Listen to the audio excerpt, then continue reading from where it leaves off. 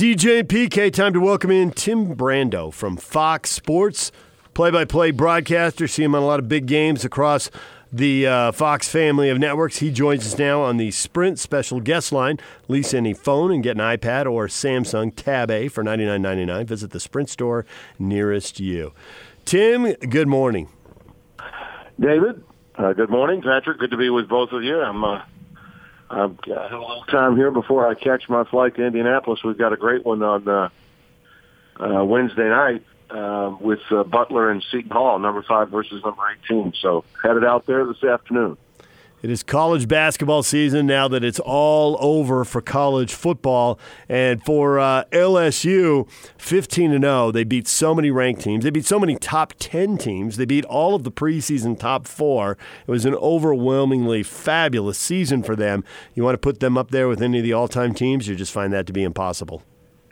Well, I think that we live in an era when that question is going to come up and you got to be prepared to respond to it.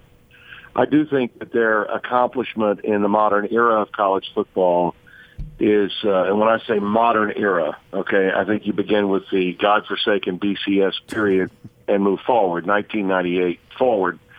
And this is without question statistically based on all the numbers that you just mentioned, beating the preseason AP top 4, never done. A lot of teams have won national titles, but, you generally don't get to play, the AP top 4 teams. But to some extent, because of the playoff and additional games now, the chances of playing at least 2 or 3 of the top 4 are there. And in this case, because the SEC was a dominant league all season long, they do have the right to be able to say, hey, we did something even that Miami team in 2001 did not do. And that team was, I think, as loaded a team as you'll ever recall. 11 first-round draft picks were on that team back in 2001, and they were dynamite. When you talk about the pantheon, though, the entire landscape of college football, and you bring in every generation, we got a different conversation really to have. I don't think that there's any doubt that Joe Burrow had the best ever season in the history of the quarterback position in college football. And for him to be a member of the transfer portal and to have gone from 16 touchdown passes to 60 is a bit of a jolt that I don't think anyone has ever even contemplated happening in a college football season. So, and by the way, I will give you a hint. He's not done picking up. He's not done picking up hardware. He's got more hardware to come. Stay tuned for that. All of the college football awards for this year are not in, and I'm going to be able to see him and talk to him about his final one coming up this week. So, I'm excited about the prospects of that. I'm going to go into Baton Rouge and see Joe on Wednesday after my game tomorrow night on FS1. So it's just remarkable what he's done. And Orgeron is you couldn't script a story in college football any better than this. I don't know that Spielberg could grab the character that would be the proper one to play Ed Orgeron, and do what he's done as a homespun, in-state guy that grew up where he did in South Lafourche Parish. And the school was too big for him to be a recruit, so he left after 2 weeks on campus and went back to La Rose, and his dad made him dig ditches and get back on the shrimp boat until Bobby Hebert called him and asked him to come to a smaller school, which is only about an hour from where I live in Shreveport in Natchitoches, Louisiana, to play at Northwestern State. So he was too small town a guy to even think he could go to school at LSU.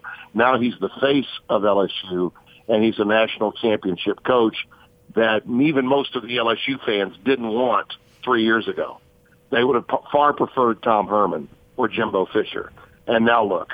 So pretty incredible story when you put it in that, in that light. From a national perspective, Tim, is it a bad look that the Pac-12 loses Leach to the SEC? I don't think so. I think it's another. I think that's a big blanket. I think that's too broad a brush to paint with to some extent. It certainly doesn't help the Pac-12's image. But Pullman, you can make a case that Starkville is a bigger Pullman, and that Starkville is a richer Pullman. And just as Pullman was to the Pac-12 what Texas Tech was to the Big 12. So this is to my way of thinking, a rather predictable move from Leach's point of view. Honestly, as a guy that covered the SEC for the lion's share of his 4 decades in this business, I never thought an SEC school would pull the trigger for Mike. I just didn't. I thought that he was he would not necessarily be an intellectual fit, B, the proper political fit, and C, maybe just a bit too on the edge in terms of his offensive philosophy for an SEC school or athletic director to feel comfortable with with the fan base that they have. But I don't think there's any question, looking at his response from the response that fans at Mississippi State gave him, that the decision John Cohen, the athletic director, made, and John has been around for quite some time, great baseball coach for a long period of time, just as Tanner was at South Carolina. He knew he had to make a big-time hire because the last one he made didn't work out. He needed someone that was going to stir the pot and to be the perfect counter for Lane Kiffin at Ole Miss. In so many ways, I think Mike has Ole Miss and Lane Kiffin to thank for Mississippi State being bold enough to go out and say, okay, Mike, bring your act here. We're ready for it. So no, I'm not going to say that this is a big loss for Washington State. I think it's an obvious great hire for Mississippi State. But for Washington State, I think that they probably knew this day was coming. It may surprise them that it came from the SEC, but I think they probably knew this day was coming. Tim Brando joining us, Fox Sports play-by-play broadcaster. From the Pac-12's perspective, Clay Helton stays at USC. A lot of people don't think that he can have a nationally significant season, even if he has a good one. Chris Peterson steps away at Washington. Oregon and Utah lose quarterbacks. Is there any reason to think that there'll be a big, bad, awesome team at the top of the Pac-12, or another year with a 2-loss champion awaits? Well, look, Oregon is legit. And I'm still not sure that even though that it didn't end the way anyone in Utah wanted it to end, and it certainly surprised me the manner in which it ended for Utah. And again, Oregon had a lot to do with that. I mean, they outplayed them in every sense of the word in the Pac-12 title game. But I still think the foundation and the program in general in Salt Lake is in great shape. I think plummeting all the way to the Alamo Bowl, as great a record as Kyle has in bowl games, that was a tough sell for he and his staff to get his team properly prepared to play. Everybody else that lost their conference championship game had a much nicer consolation prize than did Utah. And I think that showed up in the way they didn't show up in San Antonio and allowed a Texas team that, in my opinion, was vulnerable to dominate them.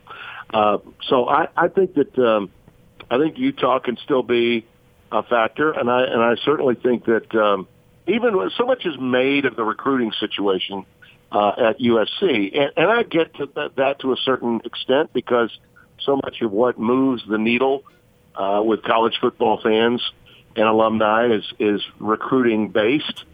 But I mean, Clay did have some impressive wins, including the one against Utah earlier in the year.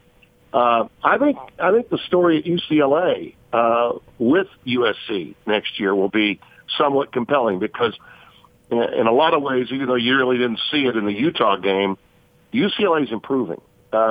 Chip is now slowly kind of under the radar, getting some of his guys in there. and they may be a little bit of a factor next year. So, look, the Pac-12 has a long way to go, but most of its issues are not related to the teams as much as they are related to the business. They are, when you start losing coaches because of the facilities factor and because of the financial factor. And I guess to your point about Mike Leach, should that be a concern? Listen, it doesn't matter what school we're talking about in the SEC. You're going to make north of $4 million. Okay, Coach Orgeron, by the way, is one of the lower paid coaches. I think he's $3.5 million for him. He'll certainly get a big bump, but he's also paying his coordinators, respectively $2 million each. $2 million shared by the offense and over $2 million to Dave Aranda.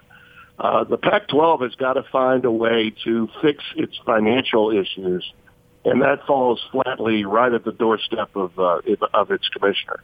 No doubt about it. One of the things we heard from Cristobal and some others in the conference is there wasn't enough weight put on winning your conference when it comes to playoff consideration. A, do you agree with that? And B, can there be anything done about that?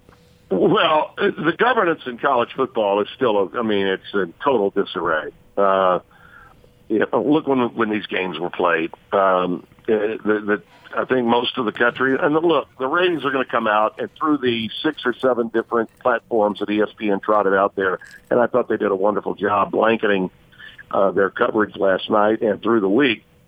The games were still played after NFL playoff games, which dominated the news. And, it's just they got to completely overhaul and restructure the format and not allow the calendar to dictate to them through NFL playoff games where they need to put their college football games. The fact that game is on a Monday night this deep into January after another 16-day layoff between semifinal games is just absurd.